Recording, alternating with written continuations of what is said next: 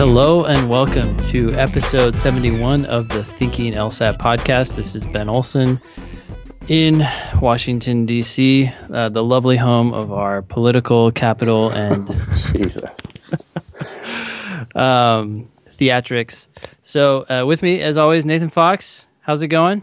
Good, man. I'm in Los Angeles. I've been traveling a ton. I was up in Petaluma. I was in Granite Bay. I was in Pacific Grove, Monterey. I just got back last night to Los Angeles. Mostly I've avoided watching. I did watch the first presidential debate, which was comedy, I thought. Yeah, I didn't end up seeing it. There was a class going on, and around 9 or something, about 5 students left, I think, to go see it. They told me they just had to go see it. So I thought Trump won. Can I tell you why? Tell me why, yeah. I mean, the pundits totally disagreed, and I don't know anything about politics, so, I'm sure they're right. And Hillary seems to get a bounce from it and everything, but... yeah. Well, I just figured if you are an undecided voter at this point, you're probably a dumbass. And Trump's message plays very well to dumbasses because he just says his conclusions without any evidence at all. Right? Hillary tries to make rational arguments, and when you try to make a rational argument, like with evidence and a conclusion, then people can object. But Trump just says, "I'm going to fix everything," period. Yeah. And that's it. And I feel like if you're an idiot, that would be a really good, that sounds awesome. This guy's great. Yeah. But I don't know. I guess it's more complicated than that the pundits get to declare who wins, and then that actually influences the undecided voters. Because the undecided voters probably weren't even watching the debate. Well, I think some of the points that the pundits were making, which goes to what I think you're saying, and that is that a lot of people make decisions not based on the rationale of the argument or whether it sounds legit or not, but how they feel about that person. And I think they were saying that by losing his cool in a lot of situations, that sent a message that was not ideal. And so a lot of people are making judgments just based on that. Like his facial expressions and things like that. The other thing, too, is that if you just look at the amount of time that's spent talking on negative things, such as his taxes or I don't even remember. Like, he's made so many crazy claims, but just birtherism, stuff like that, Yeah. Like, the more time you spend talking about it, it doesn't matter who's, like if he wins that point or loses, the fact that you're talking about it just brings it up, and people leave with that sort of, idea, and you don't want them leaving with that idea. You want them leaving with a different idea, I see. And so I think you're exactly right. It's not about the soundness of the argument. Yeah. I just can't wait for this to be over. It's so dumb. It's pretty crazy. And it's surprising actually how poorly Hillary is doing going against someone like Trump. I think that just reveals how weak both candidates are. They both seem to have lots of problems from their past that are hard to get rid of. Yeah, they're like the two most hated people in America. We're going to pick one of them to be our president. It's awesome. It's a bummer that that's like the system, how the system works or whatever, Yeah. Boy, why do we have to make it last so long? I don't know. It's a rat race, don't you think? And everybody's just trying to go longer and longer and longer. It's kind of like, what is it? Christmas decorations. Christmas. Yeah, right, it's like sooner and sooner. Like, okay, come on. We haven't even had turkey yet. So. Yeah. Well, it must be 10 times worse in D.C., I imagine. Yeah, politics is a big topic here. A lot of people work on the Hill. A lot of people, even if they're not working on the Hill, they're working for contractors, government contractors. And it's part of everyday life. What is interesting to me is it's kind of normal now to talk about this stuff all the time. And so when I go somewhere else and there's some political scandal that's been all over the papers here or in Politico or whatever, these local news organizations, and I go somewhere else and I start talking about it and people are like, yeah, I have no idea what you're talking about. And just being, oh, yeah, I guess that's, it is really stupid, and everybody, no one else in the world cares about it. So, Well, it's like talking about the NFL to people that don't watch football. yeah. Like for people who watch the NFL, it's the most important thing in the world. And for people who are all into politics like that, it's basically just the NFL. I mean, that's how it seems to me. It's like NFL for like a different class of people Yeah. that you're just like rooting for, the red team or the blue team. Hmm. And it's not really that big of I don't know, from the outside, it's like, who gives a shit which team, the red team or the blue team, wins. I mean, I know it's allegedly makes all these big changes in the world, but Who knows? I always think about, well, according to half of the nation, we have lived through the worst president ever, like 5 times in my lifetime. Hmm. Right? I mean, Yeah. there's people who are convinced that George W. Bush was the worst president ever, and then the rest of the country believes that Obama's the worst president ever. Yeah. So, okay, great. And meanwhile, I don't know, my life just keeps getting better and better. Things just seem to be getting nicer and better and safer and cleaner, and we're all getting richer. Like, okay. I don't know how bad these people really could possibly be. Yeah. It's crazy. I'm just surprised. Revealing my political stripes too much here, maybe, but I'm just surprised how many people support Trump. And you'd always expect there to be some segment of the population, but I don't know. He still has a large sum of people, and a lot of those people are educated. I don't get it. I mean, he's kind of crazy. They're not educated. You got to come to my hometown. I mean, I see. Oh, I think Trump. a lot of people aren't, but I think I'm surprised in this area who is behind Trump and says things like, well, he didn't really mean that. I think it's kind of like Pence in this debate that I guess happened last night, saying a lot of times that, Trump didn't exactly say that. And it's like, yeah, he did. And he said it that badly. Yes, That's he exactly did what he said. Yes. He said that people who have PTSD are weak. It's just, it's insane. I just don't understand how, this isn't, it pretty much already is over. But it's surprising to me there's still that many people supporting him. Yeah, well, seems like one way or the other, we're going to be done with it in another month, 5 weeks, 6 weeks. God. Something like, a month. Today's the 5th, so we have another month and it'll be over. Well, hopefully we'll get some more good laughs out of it. I mean, if I watched the first debate with some friends, my buddy Mike and his mom, and it was pretty hilarious to just have a couple of cocktails and sit there and yell at the TV for a little while. So, kind of fun. Yeah, good interaction. Yeah.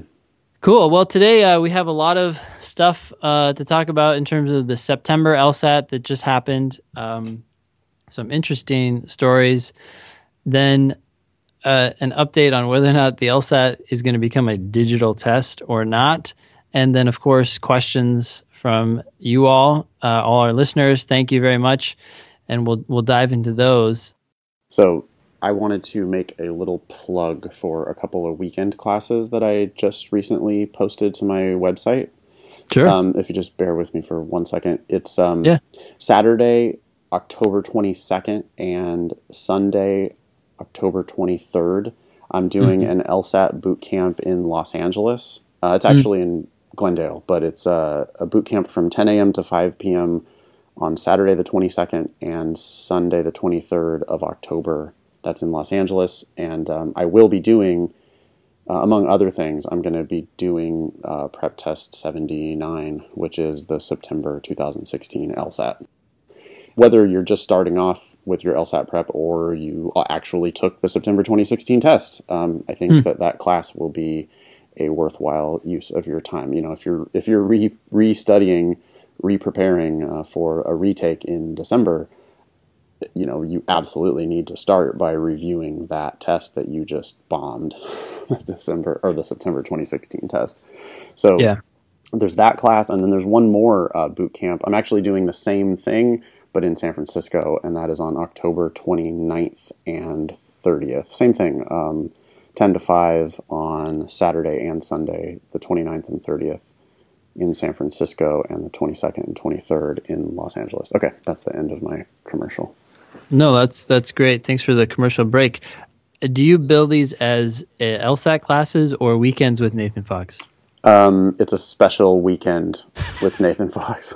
I encourage people to come from out of town and make a big vacation of it, and hang out and do the weekend class. But no, they are really fun. People do actually. It's kind of crazy. People come from all over the place. Like they'll come from Las Vegas and stay in town for the weekend. And they do like an Airbnb or something? Yeah, stay in a hotel downtown.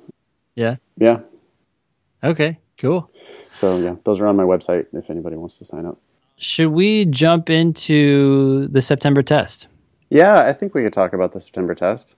Okay. Well, I do have a couple of stories that I don't know if they're relevant at all, but they did surprise me a little bit. I had one student who got a test violation for going a second over on the writing portion. Wow. So they said stop. He finished the word and put his pencil down, and they're like, come here. And he thought there was some confusion about something or whatever.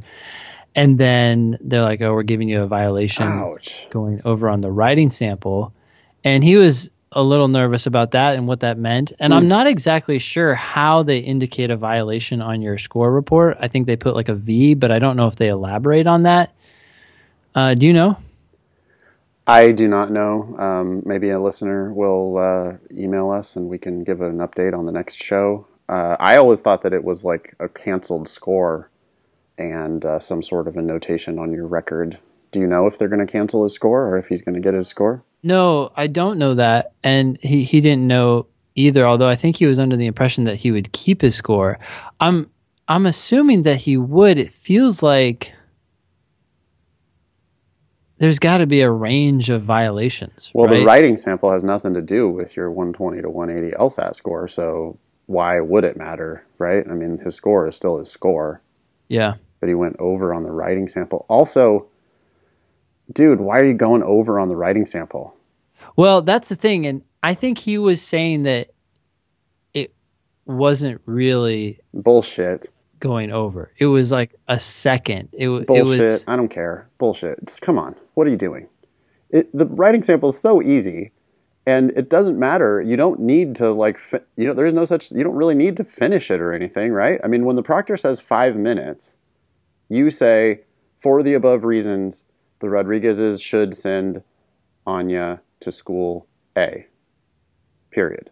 Yeah, I agree. So you're saying at the 5 minute time, just end it. At the 5 minute warning, you just end it and then you reread it and edit it and all that stuff. So what's he frantically writing at I don't know, that to me indicates like bad overall test mojo. Like just not quite, being so hectic and so frantic about the writing sample that you're going to be writing all the way through the end of the 35 minutes. I mean, even if it is only 1 second, I'm not saying he lied. I'm just saying if it's 1 second, that's about 3 minutes too much. Yeah, you should be, you get the 5 minute warning, wrap up your idea, your sentence, so that it ends on a good note and then be done. Yeah, you finish the sentence you're writing and then you say, it's super formulaic, right? I mean, I would think the last sentence of everyone's writing sample could basically be, for the above reasons, they should do this. Period. Yeah, if you even need to say that. I mean, I tell people to write the first sentence as their main point, like they should do this or they should do that. And so your main idea has already been, clearly stated. I say clearly stated in the first sentence and clearly stated in the last sentence. Just because hey, I'm following the directions. And, this is it's just a 1 sentence wrap up conclusion. I mean, yeah, I guess you don't really necessarily need it, but it's a nice way to just tie it up for people who feel like, oh, I have to have some sort of a conclusion. Sure. For the above reasons, this is what they should do. Boom. Yep. And then that's it. And then you should be editing and rereading and making sure that the spelling is okay and that your handwriting is, legible or whatever. Mm-hmm. But you shouldn't be frantically trying to finish up that essay at the end of you don't need to say all the things. You just need to make a bunch of points and then wrap it up. That's it. Yeah. I think looking forward in his case, and if this ever happens to anyone, I would consider the seriousness of the violation. And I mean, he's going to have to write an addendum, but I can't imagine this being that serious to law schools. So I think it's normal to freak out in these situations, but I mean, any reasonable admissions reviewer, how seriously are they going to take a 1 second over, a few seconds over, whatever it was on the writing sample? I would just... Unfortunately, if he writes an addendum that comes off at all like confrontational or, this isn't fair or whatever, then I feel like he's gonna flag himself as like a problem student, maybe. Yeah. Oh, I agree. You have to strike the right tone. You have to strike the tone that you screwed up. But at the same time, I think you do need to get that message there so that they know exactly what the violation was for. I'm assuming LSAC will tell them in some way because there are so many different kinds of violations. But you'd want to write that addendum and make it clear what happened so that no one misses that. Yeah. Right. Well, let's make sure to get an update on this when the scores are out. By the time we record the next episode, scores will be out, and we should be able to find out from him what his score report looks like, right? And if that violation's on there, and it better specifically flag it that it was a violation on the writing sample and not a violation on the 120 to 180 score. Mm-hmm. But no, I mean, I think you got to take those things pretty seriously. Yeah. Right? Like the rules are the rules, and when they say time's up, you should be putting your pencil down. Mm-hmm.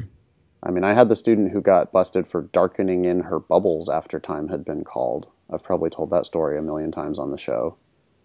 But, it's just, why are you so frantic? What are you doing? 35 minutes should be enough. Yeah. That's how much time you get. You don't get more than 35 minutes. Anyway, sorry to bust your students' balls there, but... Oh, no, I mean, I think you make a good point about ending the writing sample. You should be ending it early. So yeah. I think it's a fair point. In terms of, I have another good story actually about proctors before we go on. There was one student who was in a room and the proctor called time at 3 minutes.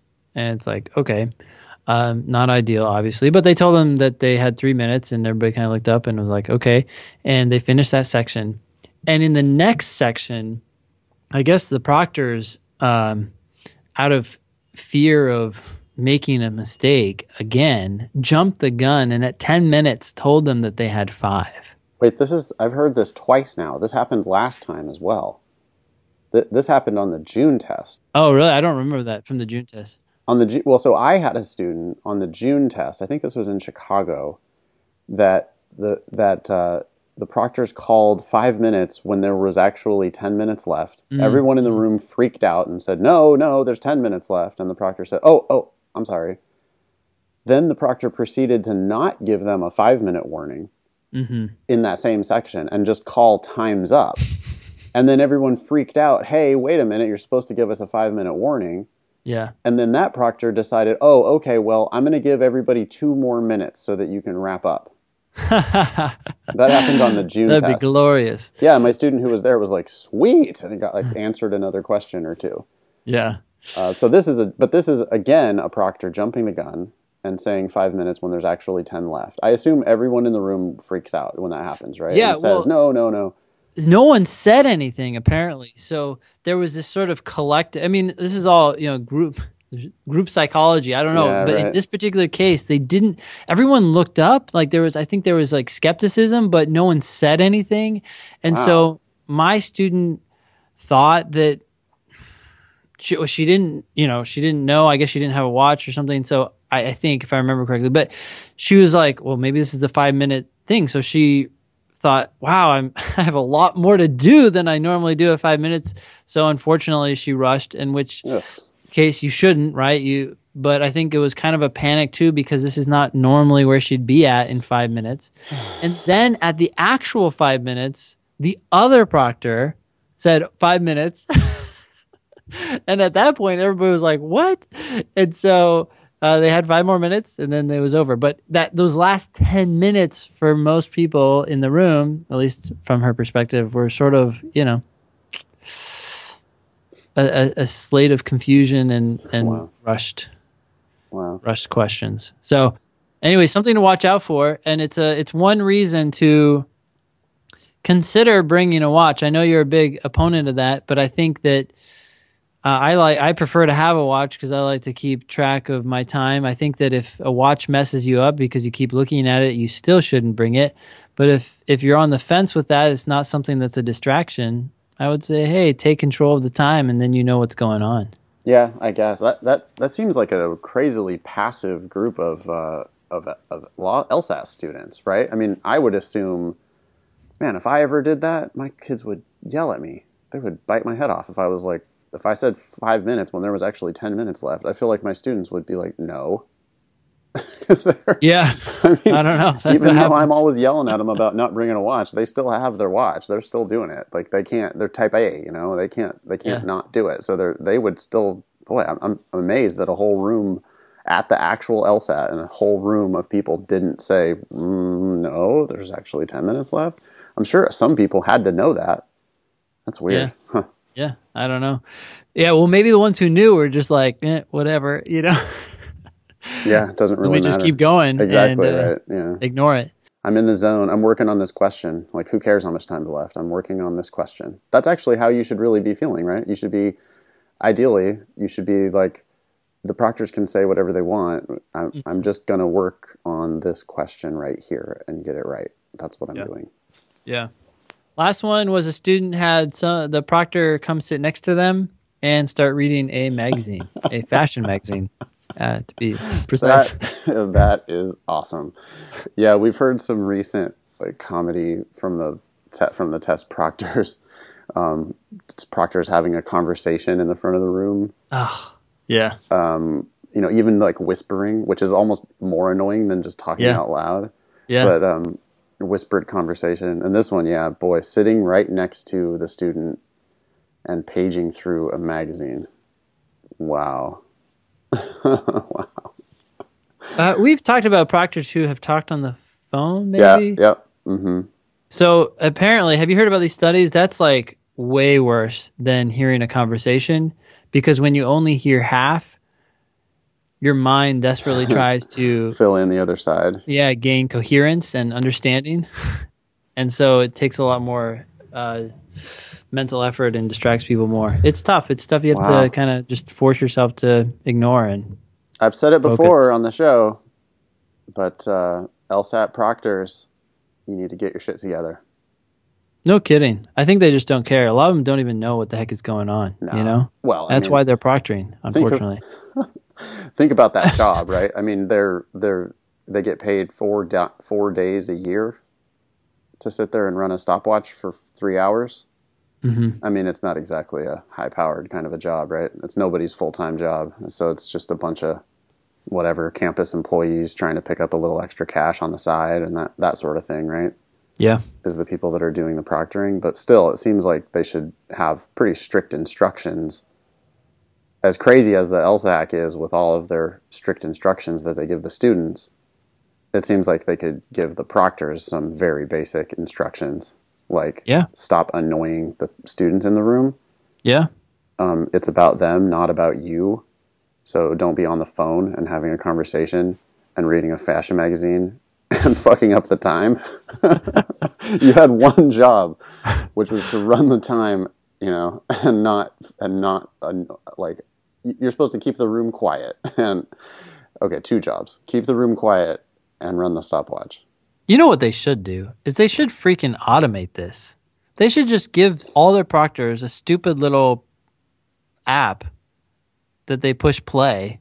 Yeah. And it says like, turn to section 1. Yeah. And then soon, does it all for them. It'll be like auto drive car. There won't even be a proctor. They'll just be like ProctorBot. I feel like you still need a proctor, right? To like enforce the rules. Someone walking around. I'm thinking like the Terminator. Oh, yeah. Totally worth it. We've got yeah, that would be cool. Well, I mean, it just doesn't seem that hard to create an app that would just do everything for them. You know? Agreed. And then they could pause it and have a red button, emergency situation. Agreed. Well, hey, that segues into one of our topics that we were going to talk about, right? Oh, it does? Which one? The digital LSAT? Or Yeah. That's all going to be, it is going to be obviated if they go to the digital LSAT, right? Oh, there's an LSAT word, or there's a law school word for you. Obviated, folks. It Yeah. means made redundant or made unnecessary. Yeah. I remember in law school debating whether obviate the need was a redundant sentence or phrase. Obviate the need for or something like that. Yeah. And just say, Yeah. instead, just say obviate. I would prefer just obviate. Yeah.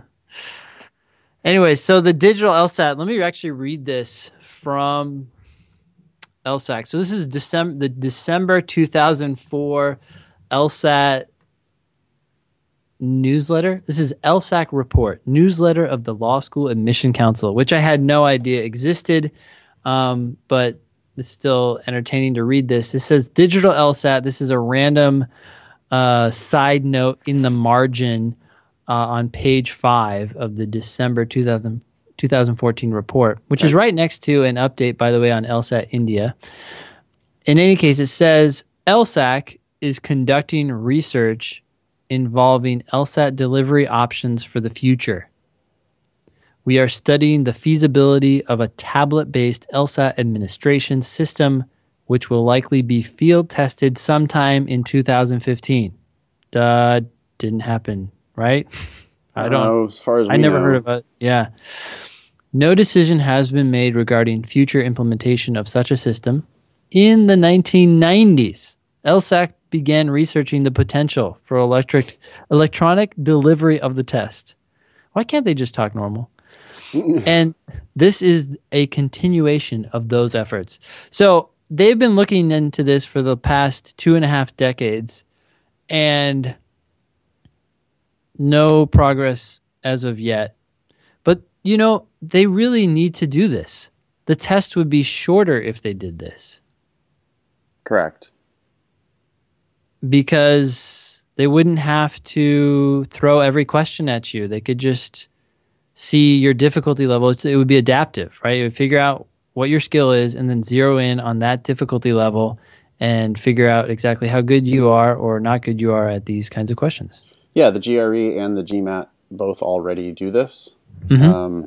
It's awesome. You go sit in front of a computer screen. The GRE and the GMAT, you can both go to just random testing centers. When I took the GMAT, I think it was, I scheduled myself an appointment at a time and place that was convenient for me. And I rolled in and I sat down in front of a computer screen, and it the proctor guy or whoever was there running the facility. Yeah. Loads up the oh, you're here to take the, what is it, GMAT? Oh, okay, yeah, and puts the GMAT program, and it comes through the computer screen, and you just start doing questions, and it starts you with an average difficulty question, and if you get it right, then you get a point, and it gives you a slightly harder question. If you get it wrong, then you don't get a point, and it asks you a slightly lower difficulty question. Yep. And in that way, they can ask you far less questions, because if you start getting them all right, then you quickly get into the hardest questions. And if you get the hardest questions right, then they're like, oh, you know what you're doing, and they give you a good score. Yep. And if you miss the average one, and then you miss an easier one, and then you miss another easier one, then they quickly narrow in on, well, you suck at this, and then you get a lower score. And so I want to say that, the GMAT was maybe something like 75 minute. No, it had to be less than that. Anyway, it was nothing, and it certainly wasn't this big stressful thing of an hour for registration and all the complicated instructions and the passing out of the papers and the recollecting of the papers and all that stuff just didn't even have to happen. Oh, and by the way, at the very end, it was would you like to see your score? Yes or no? And you click yes, and it's immediately, bang, there's your score. Yeah. I think it's funny that they're talking about the, quote, feasibility of a tablet-based LSAT administration. It sounds to me like they're still imagining this as a test in which everyone goes to a place, they're given a tablet, and then they take the test, as opposed to piggybacking off of the centers that have already been set up for the GMAT and the GRE. And that's what they should do. Sure, except if you had a $1 billion business administering tests. Yeah. Right? Then you might decide, and a monopoly. Yeah. then why would you just give that all? I mean, you could still charge whatever you wanted for the test, I suppose, but Yeah. I don't know. It seems like you could get more people in taking it because they could take it. You could say take it every 4 weeks or something. And, I don't know. What's the GMAT? the GRE and the GMAT are like continuously, just you can take it whenever you want. I mean, I don't think you can take it 2 days in a row, but you can take it any day that those testing centers are open, which is like every day. You can just sign up. Like you make an appointment for yourself a week or 10 days in advance. It'd be so much easier for students to prepare for because they could just get, they do a bunch of, obviously still do a bunch of practice. Yep. It is get good at the test, but then once you're ready, then you could sign up for the test. Yeah. The way the LSAC does it, you have to sign up a month in advance or more, and it's only offered 4 times a year, so you have to like make a plan in advance for when you're going to take the test. Yeah. And it's just, I mean, it's so much more civilized for the GRE and the GMAT, I think. Yeah, that's what I was thinking. Is like you could take it at any time, and so it seems like people would take it more. Maybe, I don't know. But maybe they wouldn't be able to charge so much for it or something, or I don't know. Yeah, maybe they're just a bunch of lawyers, and lawyers don't do anything quickly. I think that's got to be a big part of this. I mean, they get sued right and left, right? Yeah, if they started thinking about this in the '90s and we're still talking about it, maybe it's actually the students' fault. Because they're all such litigious people, right? These are all people who are going to go to law school. Mm-hmm. So there is quite a bit of like entitlement and just, I'm going to stand up for my rights.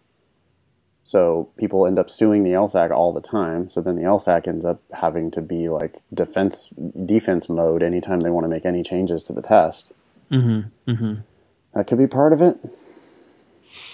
Anyway, I hope it does happen. I think it would be cool for the test to change it's got to happen at some point. I feel like it's 2020, we're going to still be doing this on paper. Sure seems inevitable. I mean, but if we had to bet whether it's going to happen before 2020, I don't know about that.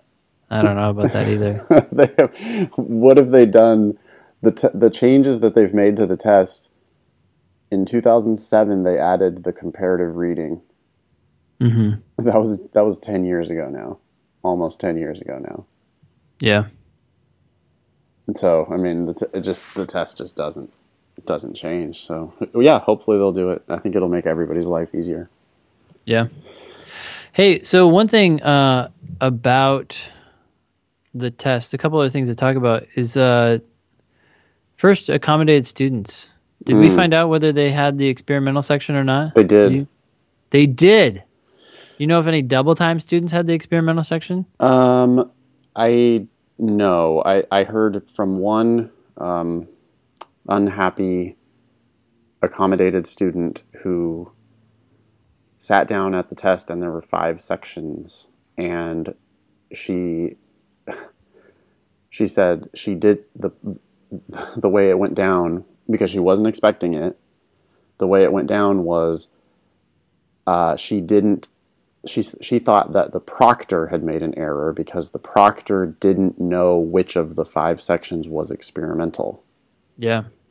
And because, one of them was experimental, but no, the proctor wasn't supposed to know because accommodated students, as far as I know, accommodated students now have to take the experimental section. But I think that she was only a time and a half student. Yeah. And unfortunately, she, I think, melted down on the whole test because of that, because it was just so confusing and she couldn't wrap her mind around it. I mean, the truth is it's only an additional 47 and a half minutes or what? No, not 47 and a half, 53 and a half or something. Yeah. 53 and a half minutes. Oh, they just give you 53, but yeah. Oh, 53. Okay. Well, that's not time and a half. Is that more than time and a half? I think it is. Let's see here. So 35 times. Yeah, it's 52.5. And so they're giving you 53. They're giving you 30 extra seconds. Give you extra 30 seconds. You're already getting extra time. You might as well just get more extra time. Yeah, so it's too bad. I mean, I feel bad for her, but she freaked out, I guess, and she couldn't get it out of her head, so she choked, I think, on the rest of the test. One of many ways that people choke on the test. Yeah. So I had a double time student who gave me an email. I should just follow up with him, but he gave me an email right before the test, and that's the one we had exchanged emails about, which said, I mean, it was very cryptic and legal defensive Right. writing, but it basically said all students, and I took that from logical reasoning to mean every single one, including accommodated students, would now be doing the quote variable section. That's what they call it. So maybe even double time students are doing 5 sections. I have to say, I mean, I know you said you think that's ridiculous or whatever, but I can't get my head around the idea that accommodated students should be doing less work on the day of the test. It just, and not having the mental game of, hey, I had 2 game sections, which one was experimental? Mm-hmm. I don't think it's fair that accommodated students didn't have that. I can't, I don't think I'm ever going to wrap my head around the idea of accommodated students getting to do less reading on the day of the test. How's that fair, man? That can't possibly be fair. So, and I know what you mean that, oh shit, well, that's going to be a very long day now for the accommodated students. Yeah, well, the test alone would take about just shy of 6 hours, plus a break, plus instructions. Yeah, well, you know what? There's an easy solution to that. Don't get accommodations and just take it the way everybody else takes it. Like what? Yeah, but then what we get back want? into the whole issue of like, are these legit or not, right? Do you just want 3 points, or what the fuck do you want? I don't know. It just. I know that some students have legitimate need for accommodations, but there are, it seems to me, students who just aren't happy with their score, want a higher score, are going to get accommodations for it. And I'm fully on board. And maybe they should have made a bigger announcement of it, though, right? Like it should. Well, at least not such a cryptic one. And this is after that guy got that email after he asked them explicitly, would he have an experimental section? And they wrote back this essay instead of just saying yes. Yeah, it's weird. I don't understand. I think they took the position we never told anyone they wouldn't have an experimental section. So the fact that they've never got it in the past and might learn from previous students. What a bunch of dicks. Oh my God. That is just the worst. That's the worst aspect of lawyers. Yeah. Like I'm not obligated to give you a straight answer, so I'm not going to. What I literally said is true. Yeah. What I said was defensible, legally defensible. Yeah. Come on. Okay, well, it seems like accommodated students, you need to expect that you're going to have to do the same amount of work as everyone else on the day of the test now. And, it went along with the fact that there's no asterisk on the score report anymore, right? It used to say, before the lawsuit, it used to say, hey, the student got accommodations. And now they've lost that lawsuit. And so there is no asterisk on the score report anymore. But now the LSAC is like, oh, well, good, you're going to have to do the experimental section at least then. Yeah. I imagine the LSAC must hate the accommodations thing, right? They got sued and lost and had to change all their shit, and they must hate it. I think, well, they have to accommodate more people now, and they have to make accommodations. I can't think of a better word than, which means they have to make adjustments. They can't put everybody in the same box. They got to get all these rooms.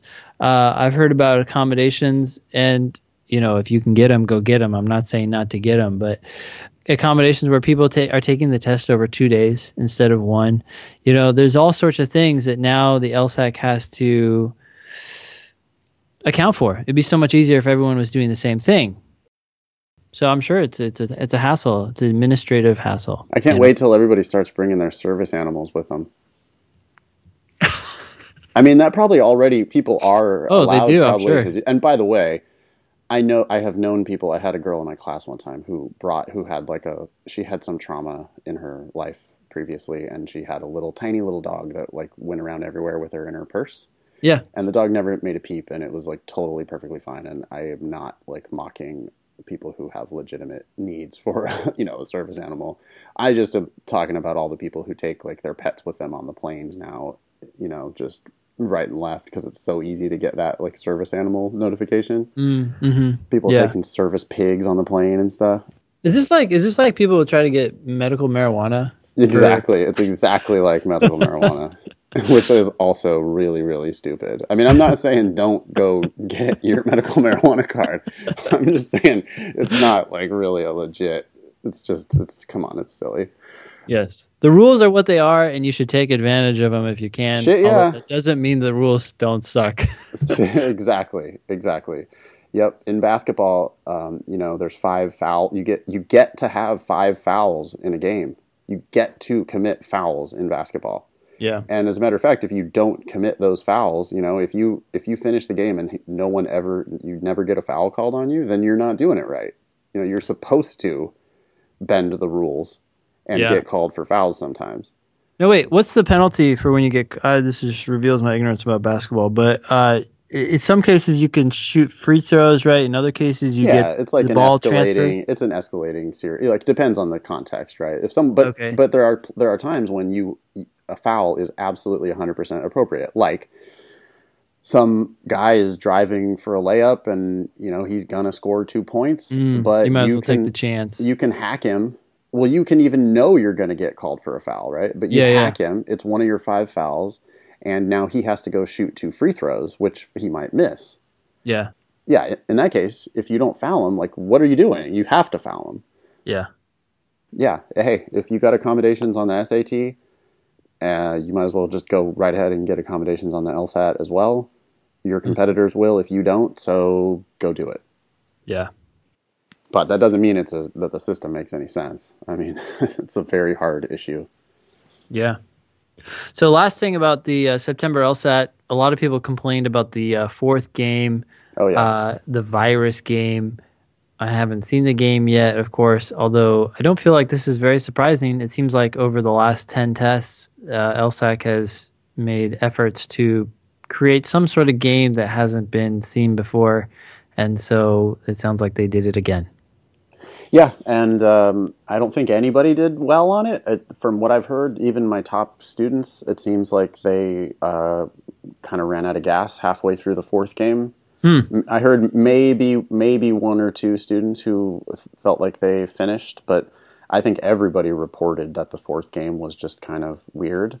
There have been a lot of weird games recently, though. Yeah, I mean, I don't think that should be any kind of a surprise. Yeah. I got a couple of the usual. Oh well, when I saw that section, I was just sure that it had to be the experimental section because it was so weird. You get that from people, right? Which is like, dude, you haven't done enough prep apparently because they put weird games sometimes. Well, not only that, but even if it is weird, I mean, the weird thing's got to start sometime. Why are you thinking it's not your test? Yeah, right. Yeah, but I mean, and just if you've done all of the tests from let's say you've done prep test, all the games from like 60 through 78, Yeah. which would be, pretty much necessary, I would think, to be adequately prepared for the test. You should do all of the most recent 10 or 20 tests worth of games at least. And if you've done those 10 or 20 tests worth of games, then it's very obvious that they put weird curveballs in there. I mean, you're going to have encountered a bunch of weird stuff. So why are you can't believe it when it happens on the day of your actual test? I don't know. Yeah. That'll be interesting. I'm excited to see that game now. See how hard it really is. Yeah. I'm sure it's hard.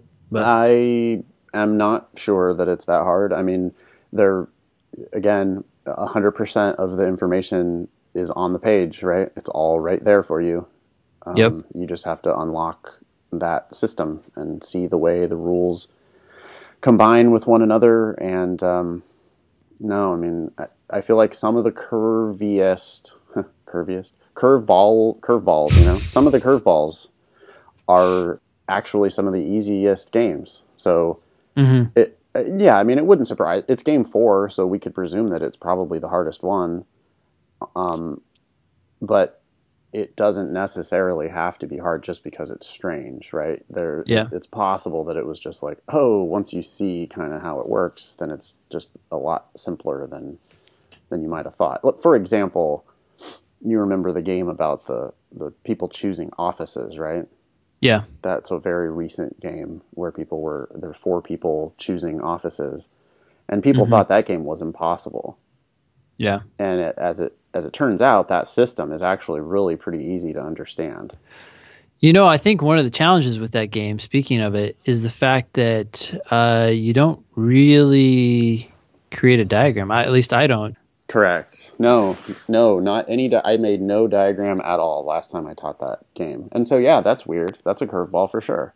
Yeah, and I think they feel like they must or they're missing something, and that wasn't true with that game. And I don't feel I actually ended up creating a small diagram. Do you remember that one about the? The work pieces.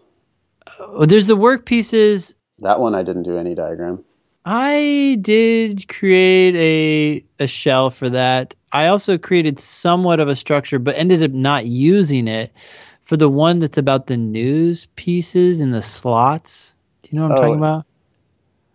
interesting. Wait. The features. You had to have Yeah, like right. features and Hmm. there's things like that. But it's like you kind of write out the 5 slots and then that's it. You're like, okay. Everything else is just Right.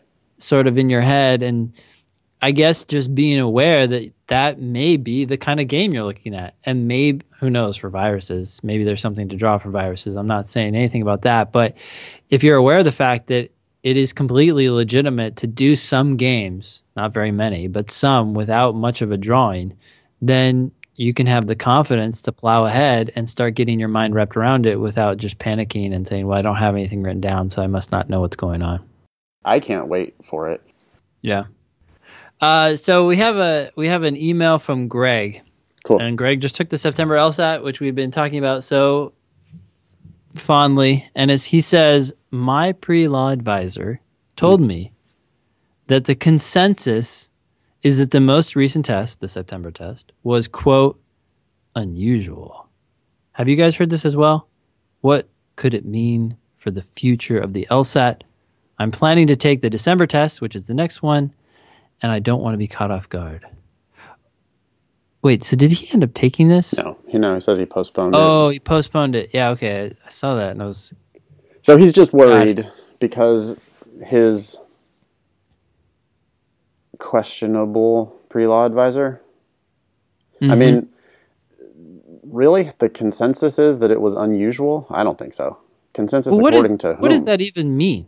I mean, yeah, the fourth game was probably new and maybe uncharted territory, but that itself is not unusual. That's usual. In fact, it's probably a little surprising when all the games are nice and everybody's like, oh, right. wow, I had a nice game sections and things went well. I think that's what happened in the June 2016 LSAT, which made it a slightly easier test, I feel like. Yeah, and then once again, by the way, people, you need to not just have one test date on your calendar. You got to be thinking about having a backup plan and potentially 2 backup dates because, yeah, June 2016 games, if that was the test, I can't remember which one's which, but June 2016 could have been really easy and September 2016 could have been really weird.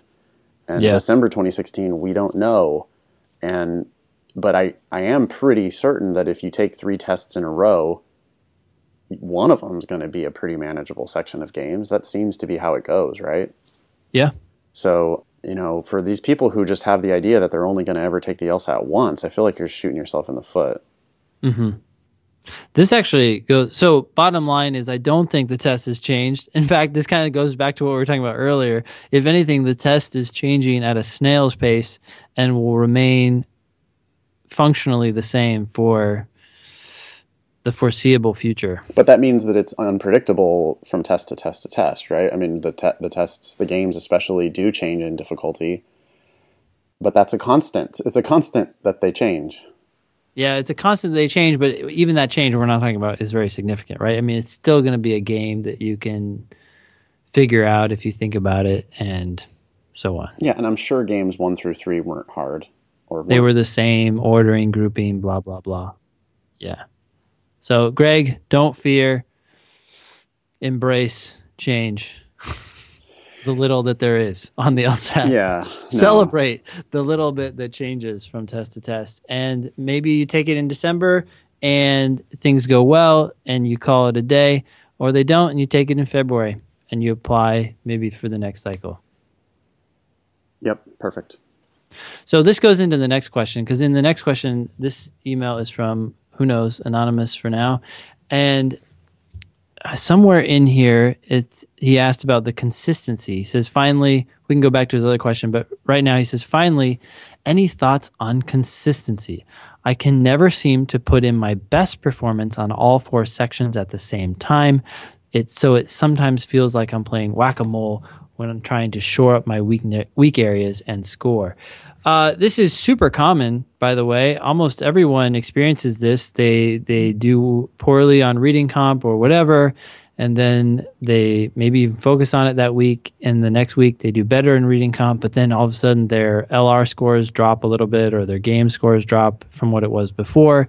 And they feel like, I think, that it has something to do with them, and although it certainly could, I think it has a lot more to do with the fact that the tests changes, not significantly, but the difficulty of each section varies a little bit from test to test. I think the overall test is going to be the same difficulty, but the game's maybe a little bit easier, but then the overall test is the same because the LR picks up and makes it a little harder.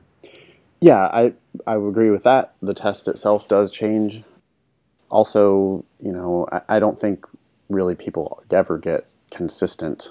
I don't think there's really such a thing as consistency on the LSAT until you start scoring 175s all the time. Yeah, that's true. There's this idea of what does constitute consistency, right? Like if someone's score dropped 10 points, I'd be like, well, what happened? But if they get -2 in logical reasoning one week and then they get -5 the next week, they're like, oh, this week was so much worse than last time. And I'm thinking, 3 questions. I don't know. It doesn't seem that much different. It's very possible that some things played in your favor before and they played against you now, but this is all like where you're at. Yeah, I mean, this student is defining consistency as I want my best performance on all 4 sections at the same time. Yeah. And that's not consistency. I mean, look at your logical reasoning average of the last 10 tests or whatever. Mm-hmm. And that average score is what you would get, if you were consistent. I don't know. Like, if I just do the best I can, if I just get I got one test, I got -2 on the logical reasoning, and another test I got perfect on the games, and another test I got -3 on the reading comprehension. And if I put all those together at once, I get a 175. Well, I know, but that's just like picking out all of your best performances and saying, I want all of that, and then I'm going to be consistent.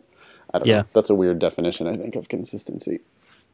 Yes. No, it's an excellent point. It's like you have a bell curve, and this person is basically choosing the top end of that bell curve every time, whereas in reality, you should be picking the top of the curve as opposed to the unusual stuff or the unlikely scenarios. In my experience, when people are complaining about inconsistent scores, it's almost always just, hey, you're not good enough at the test yet. And, there's a weird thing where students think they're better at the test than they actually are, right? Like they do a section of logical reasoning and they attempt 23 questions and they get 20 right. And I'm like, oh, wow, great job. That's awesome. Cool. Mm-hmm. And then they're like, yep, I've got logical reasoning nailed down now. And they just think they own it. Mm-hmm. And it's like, well, wait a minute. I mean, let's look at your last test or the test before that. And let's look at the next test and let's see how good you really are at logical reasoning. It's not enough to just do it once and then say, okay, I'm awesome at logical reasoning now. Mm-hmm. Because I'll have students who are just be like, oh, well, I got that section nailed down. I'm just going to work on these other sections. Yeah. And then they wonder why they go back and they say, oh, I stopped working on logical reasoning for a little while. And then on the next section, I missed 8. And it's like, I don't even think it has anything to do with the fact that you weren't working on logical reasoning.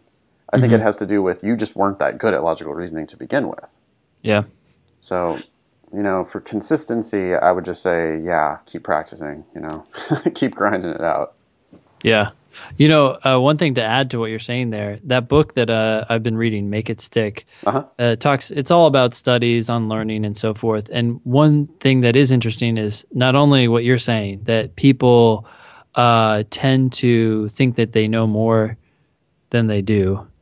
But that trend, and this isn't going to be surprising in hindsight, but that trend is worse for people who know less. So the more poorly you perform on the test, the more likely it is that you think you understand it, which is, a little bit of a paradox because your score is saying that you're not doing that well. But in these studies where they're asking people how well did they do and how well did they feel they did, and the worse they did, the better they felt about their score. Hey, Donald Trump, how'd you do in the debate? Awesome. I did great. Huge win. Huge win. Yeah. So I think this happens in class too. I mean, I think we've talked about this where we're working with people in one-on-one tutoring or in class or whatever, and some people who are scoring in the mid 170s are coming in and they're saying things like, okay, I got the correct answer. I chose D. I think that B is wrong for this reason, but I still feel like it could be right for this other reason. What's your thought on this? And we're having a discussion about a question that they got right. Yeah. And maybe it's a 5-minute discussion, 10-minute discussion. And then I'll be talking with someone else and they got 12 questions wrong in that section, including the one that I was just talking about with someone else who scored a lot better. And I'll say, do you have any questions about this section? And they're like, no, I pretty much understand everything. Yeah. And it's like, dude, 100%. I highly doubt that. 100%. Yep. My best students ask the best questions. My best students are aware of the things they don't understand, right? Because they're actually understanding enough of the test to be able to really see where they don't understand.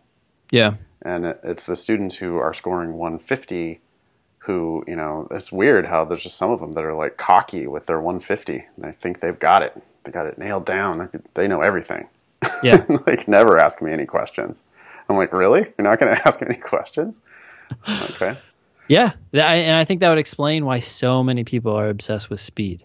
Because they score, 150 and they say things like, I understand it. I just can't finish it. I just can't do it fast. And it's like, okay.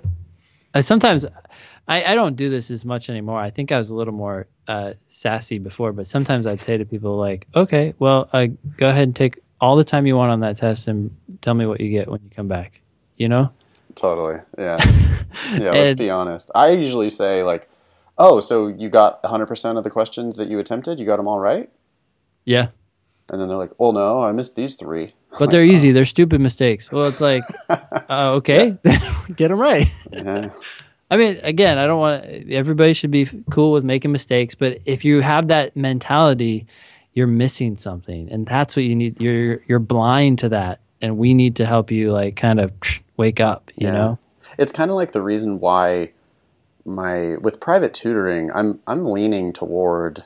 I don't know what you think about this, but I'm leaning toward having a kind of a minimum LSAT score before I'll work with someone one-on-one. Yeah, because it's unsatisfying for me to work with the 150 student who thinks he knows everything. I'll have the 150 student who shows up for our tutoring appointments, and all they want to do is tell me all the things they understand. Mm-hmm. And they're not happy with their scores, but they're perfectly happy with their understanding of the test.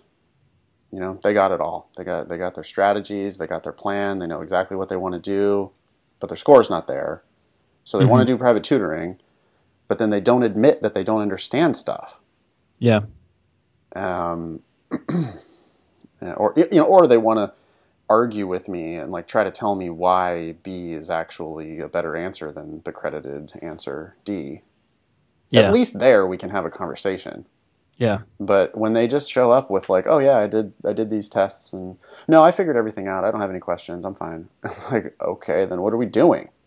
Yeah. And it is true that when you're paying me to work with you on the LSAT, it's better if you're already scoring 165 or 170. The people who are scoring 170, 172, those are the people who can actually, I think, benefit the most from working with me. Yeah. Because then we can talk about the places where, It's clear that you've got a really good solid handle on everything, but there's these few issues, and we can dig into those few issues, and you're in a position where you can actually learn. Mm-hmm. A lot of times when I have the 150 private tutoring students, I don't know, I think they'd be better off in a class or with books or the online class, or I don't know, almost anything besides just working with me one-on-one. Yeah.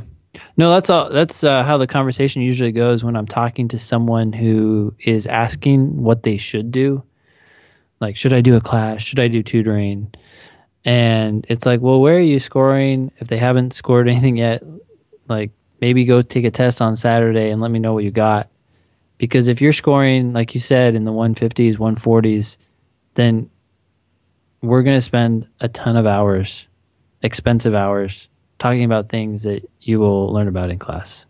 And everything you need to hear in class, or everything you hear in class, is things that you need to hear and learn. Yeah, and I suppose if you've tried a class and it didn't work or something, like if you really feel like you did the work Mm-hmm. and it just didn't click for you, I mean, there's some people who are just one-on-one learners, I suppose.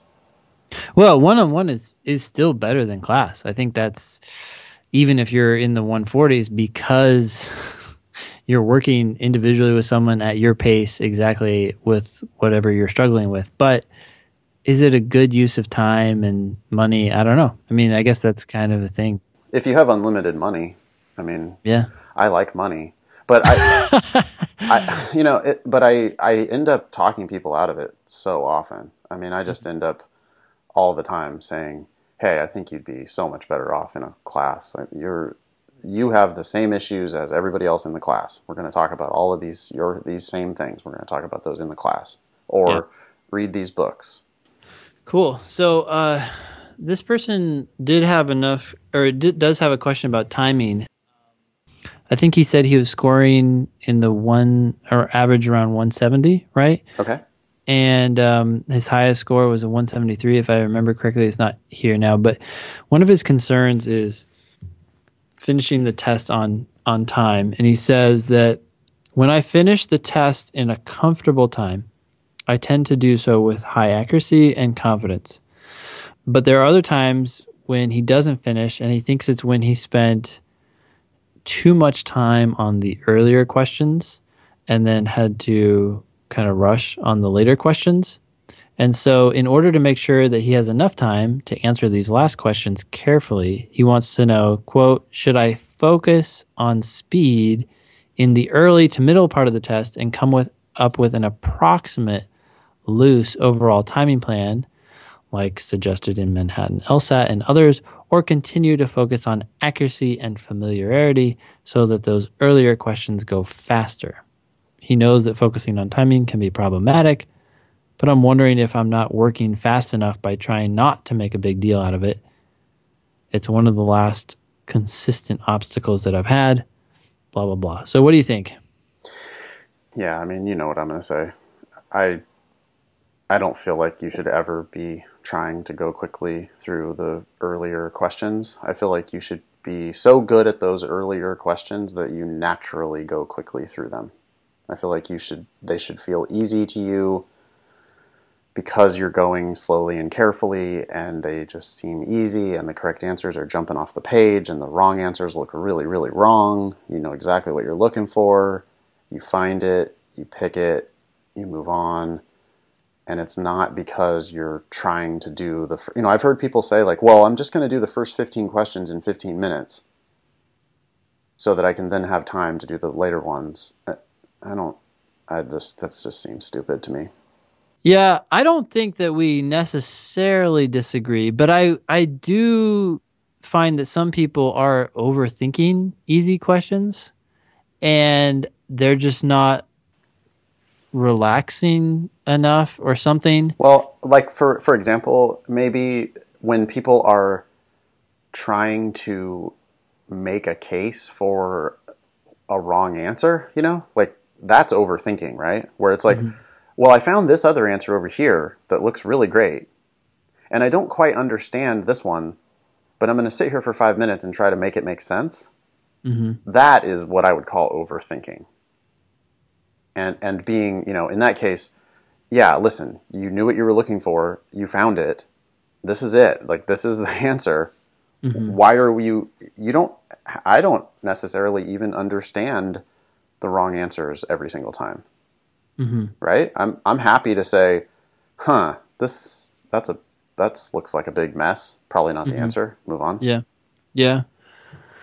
Yeah, I think in his case, if he's scoring in the 170 to around the 170s, I suspect that if he's going too slow in the earlier ones, he's probably not being as confident in his answers. Giving too much credit to the wrong answers. Giving too much credit to the answer choices generally, Yeah. and not doing it on that higher plane that we're always looking for.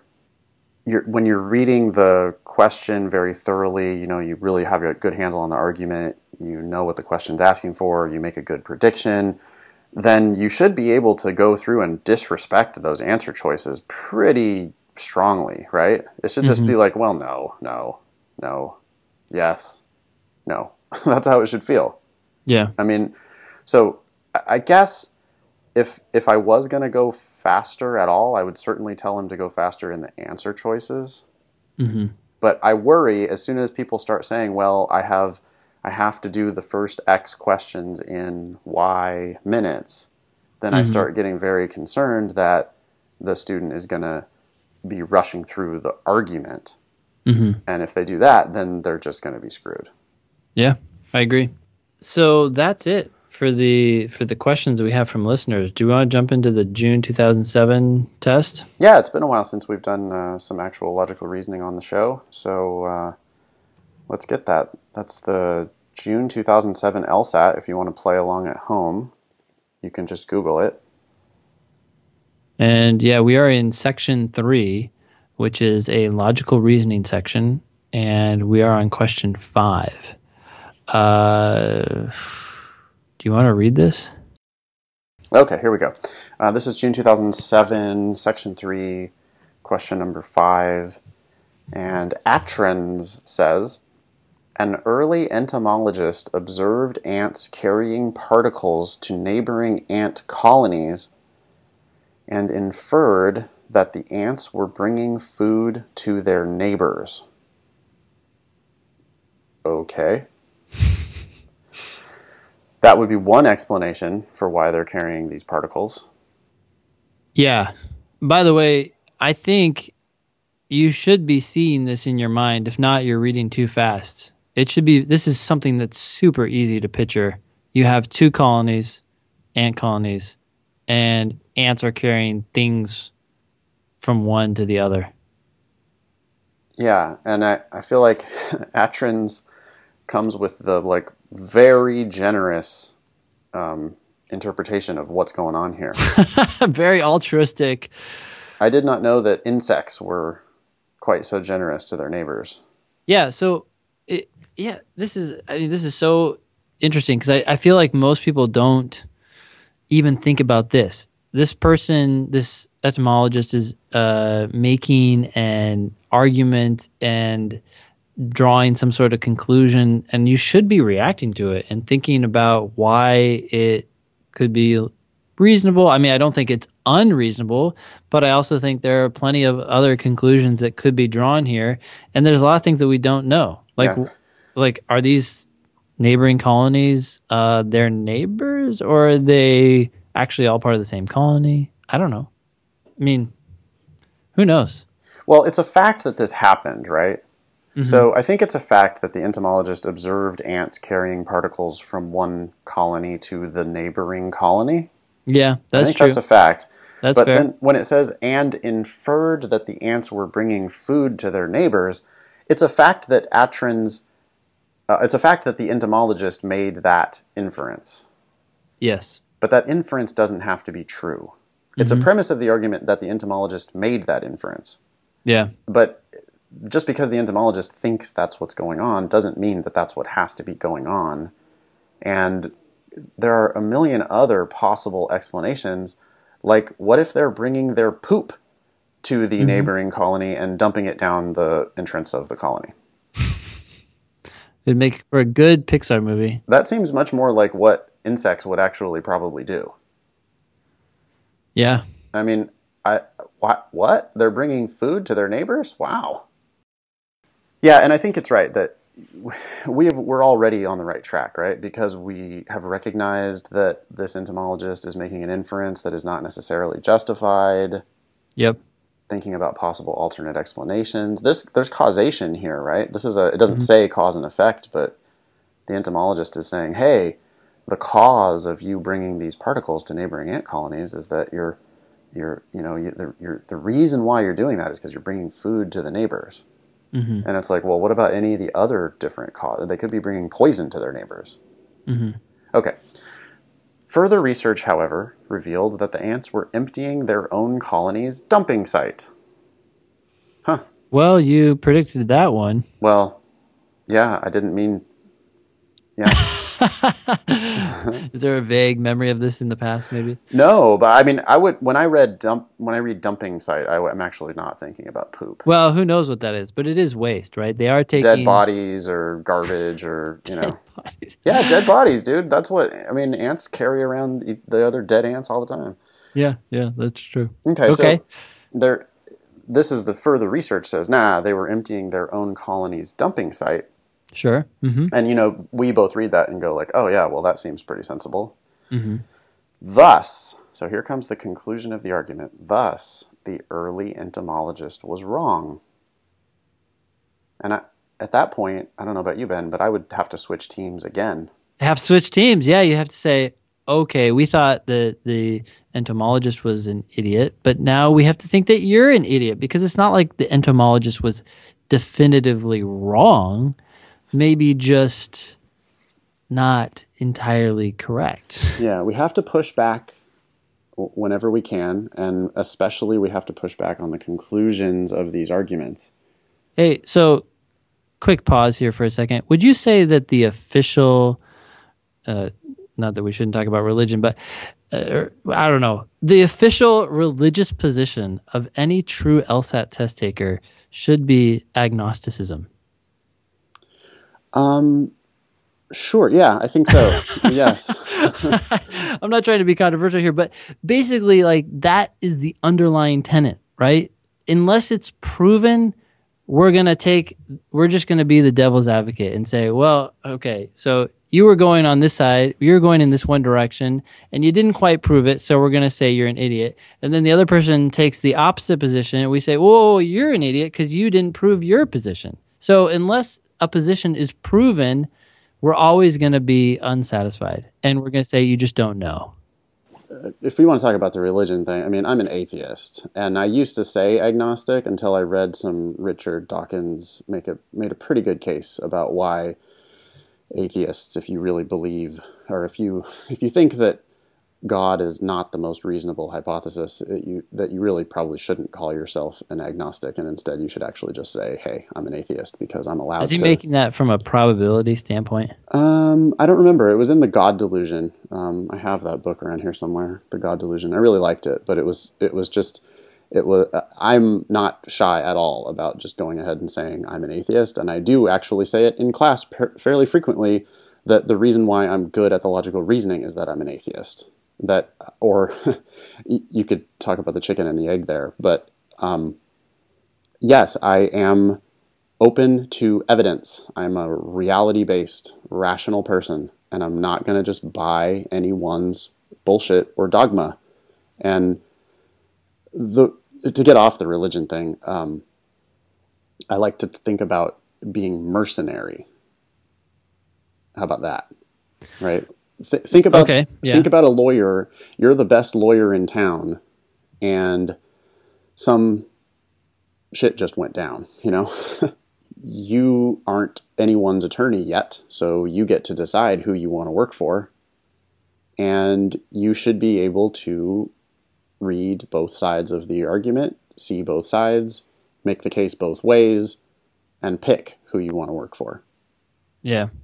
And so I do absolutely think about that. On a question like this, I was totally calling bullshit on this entomologist. But when the conclusion then says, therefore, the entomologist was wrong, I would think, wait a minute now, what if that entomologist wants to pay me? You know, the entomologist deserves to have a defense. So how would you make that defense, Ben? Oh, well, I would say that let's look at the premise again really quick. It says further research revealed that the ants were emptying their own colony's dumping site, and maybe the dumping site has food, or maybe they were emptying their dumping site in this particular case, but in other cases they do bring food. So yeah, what is a dumping site? Right? I mean, is that defined? Dumping what? You could read that a lot of different ways. I mean, it could be poop, but it also could be food, or it could be excess food scraps. Mm-hmm. Right? What if these ants, you know, they were out to like their fancy dinner and they took home their doggy bags and they put it all in the dumping site, and then someone said, "Hey guys, you know, we're never going to eat this stuff. Let's go see if we can let's go give it to our poor neighbors next door." And they all feel really good about themselves for bringing their leftovers over to the other colony. Yeah. In that case, this early entomologist can actually be proven correct without changing any of these facts. We just don't know at this point. I mean, their entomologist could certainly be wrong. Yeah, that would be the case. That would be the case we would like to make, though, right? I mean, that would be awesome. Wait, what would be awesome? If you're the entomologist, and if we can prove that the ants were taking food from their dumping site. Oh, yeah. Or the dumping site includes only food. The dumping site is food. Yeah. Yeah. If the dumping site is food, then the entomologist wins on these facts. Mm-hmm. So that's the ideal case if you're going to defend the entomologist. And I think it's worth thinking about that. I guess my point, getting back to agnosticism, is that unless you are compelled by the evidence to take a side, your issue should be, well, wait, maybe not. Absolutely. We don't know. Absolutely. I think you should almost never be nodding along, especially when you get to the conclusion. You should never be like, oh yeah, this entomologist is definitely wrong. Because if you bought it here, then you don't know what's wrong with the argument. You're just like, oh, well, they were emptying their own dumping site, so of course it can't be food then. Yeah, so the entomologist was wrong. Yeah. And then you have just made the assumption of the argument without realizing it. Then you know what you're looking for. And when it says Atrin's conclusion follows logically if which one of the following is assumed, you're thinking, you should at that point think, oh, apparently this argument is making some sort of an assumption, but I didn't realize that because I bought the conclusion. You need to go out and figure out, you need to go back and figure out what is. Yeah, that's an absolute, if that happens to you, when you see that question stem, that's a sufficient assumption question. And a sufficient assumption question doesn't make any sense unless there was some missing piece in the argument. It can't be that the argument is already proven. There has to be something that was missing. And so I would definitely just go back up to the argument and figure it out. Yeah. Rather than just go get beat up by the answer choices. And that's where I worry if people are trying to push it on the speed. I don't have time to go back and reread the argument. I got to get through these, this is the first 5. I got to get this question 5. It can't be hard. I got to go through. And so then they start reading the answer choices, and then they spend forever getting just battered back and forth by the answer choices. Mm-hmm. Yeah. So if you go back, maybe if you didn't spot the flaw or you didn't spot the missing piece, maybe now you get a second chance to go back. And then what's the missing piece here, Ben? Or what would you be thinking here on a sufficient assumption question? Well, so sufficient assumption, we're trying to prove that the early entomologist was wrong.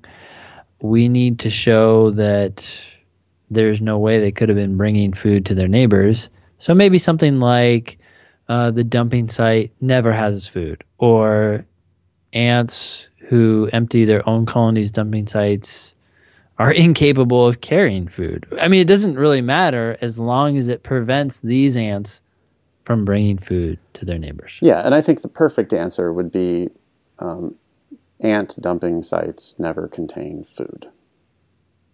Right? There you go. It's most reasonable, but it's anything that would basically prevent them from doing It that. could be much bigger than that, right? It could be like Ants never carry food. ants never carry food. Yeah.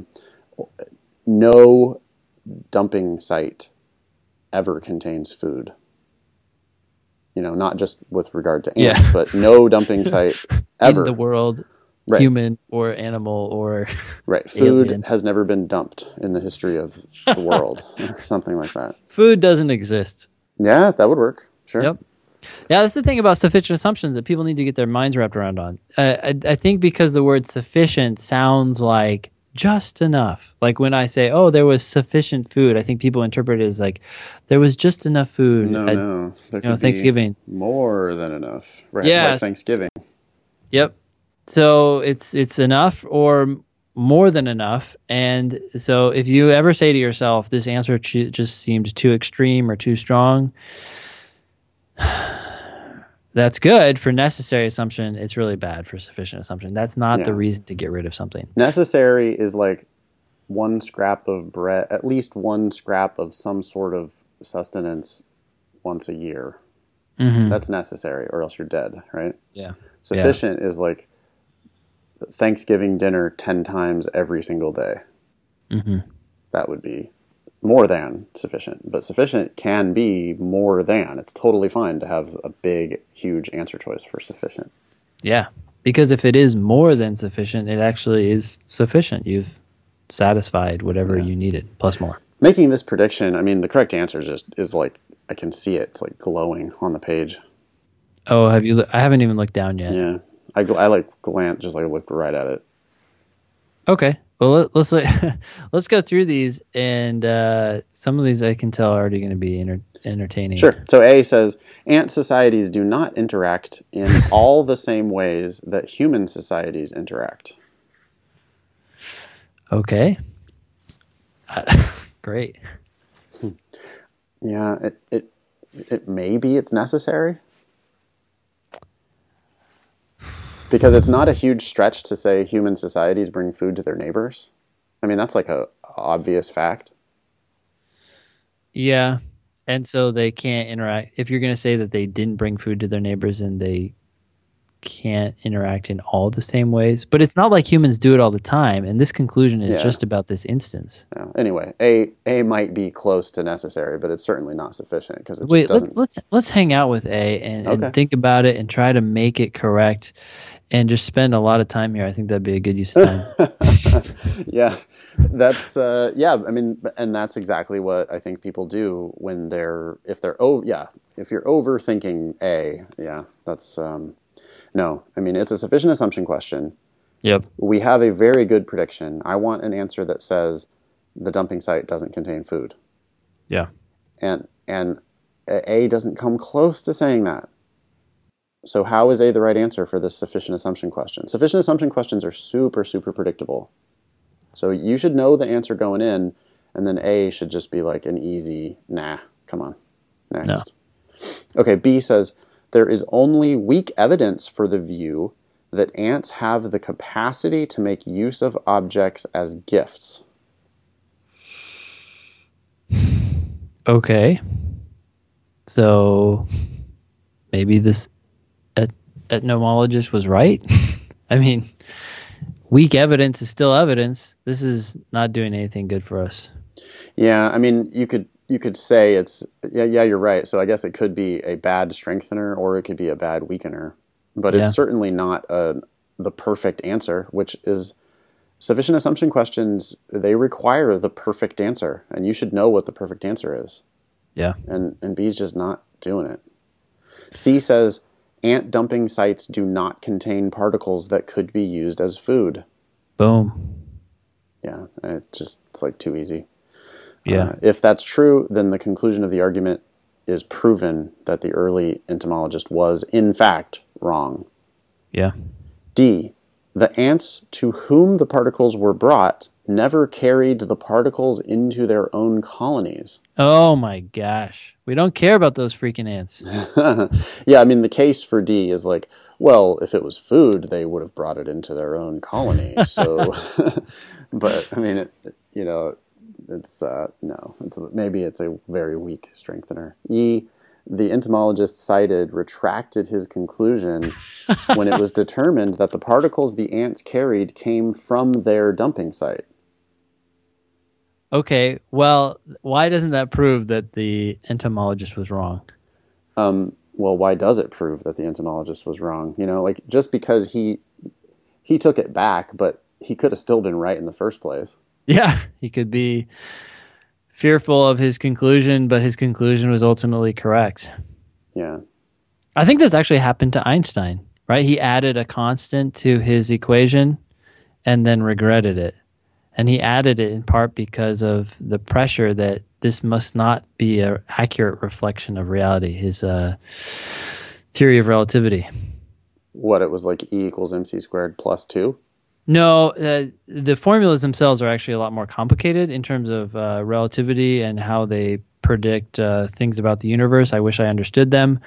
But when he came up with it, everyone was like, wait a sec, your formula does not account for the amount of energy that's in the universe. And so, or at least the amount of energy that we think should be there. And he was like, yeah, you're right. Okay, so I need to tweak my formula by adding a constant. Basically just saying everything I just said plus, 3 billion trillion whatever tons of matter. I don't even understand it at all. If someone could email us. But if he only did that, no, please don't email us. Or email Ben. I'm actually curious. You can email to me, ben@strategyprep.com. But in any case, he added this constant, and then it's like, okay, now now his formula conforms with what everyone thought the universe should be, and then later they're like, oh, wait a sec, that matter isn't there. The theory was initially correct, and he said it was the biggest mistake of his career to add that constant. So you can back away from your conclusion, but your conclusion was still right. Gotcha. Yeah, right. I'm sure that, like, when what was it, Galileo or whatever is basically being burned at the stake for saying that the Earth goes around the sun. I'm so glad I was born in. Yeah, no shit. 8 for anyone who's curious, and now living in 2016. My goodness. Yeah, if he could have been, retracting his. Oh, never mind. I didn't mean it. You're right, guys. The Earth totally doesn't. You're right. The sun goes around the Earth. And he's doing that to save his life. But that doesn't mean he was wrong just because he retracted his statement. Yeah. Right. I mean, I could say that religious people are delusional, and then I could take it back because I don't want to lose listeners. So I could take it back and I could say, oh, yeah, never mind. But that doesn't mean that I wasn't right in the first place. Yeah. Oh, on that note, you can always email us questions. Help at thinkinglsat.com comes to both of us. If you look at thinkinglsat.com, you'll see our editor, Andy Black's awesome show notes. Those are always kind of entertaining to read. You can tweet us at thinkinglsat. You can tweet me at nfox. Thanks for listening. Please tell a friend. Give us a 5-star rating, maybe a review on iTunes. That really helps. People wouldn't find the show if it wasn't for you rating and reviewing and spreading the word. So thank you for doing that. Anything else we need to add, Ben? I just wanted to say thanks to everyone who volunteered to help review videos. A ton of people actually responded. I need to thank them all directly, but at least indirectly through the show. Thank you. It's been super helpful. So I don't know if I said this, but there's like 3,500 or something now videos in my crazy YouTube account, and trying to sort through them all is a little overwhelming, but we're making progress. So awesome. Yeah. And just thanks everybody for generally listening. This is a very gratifying project we've got going here, and it's awesome to hear from listeners. So keep the emails coming. Yeah. Thanks.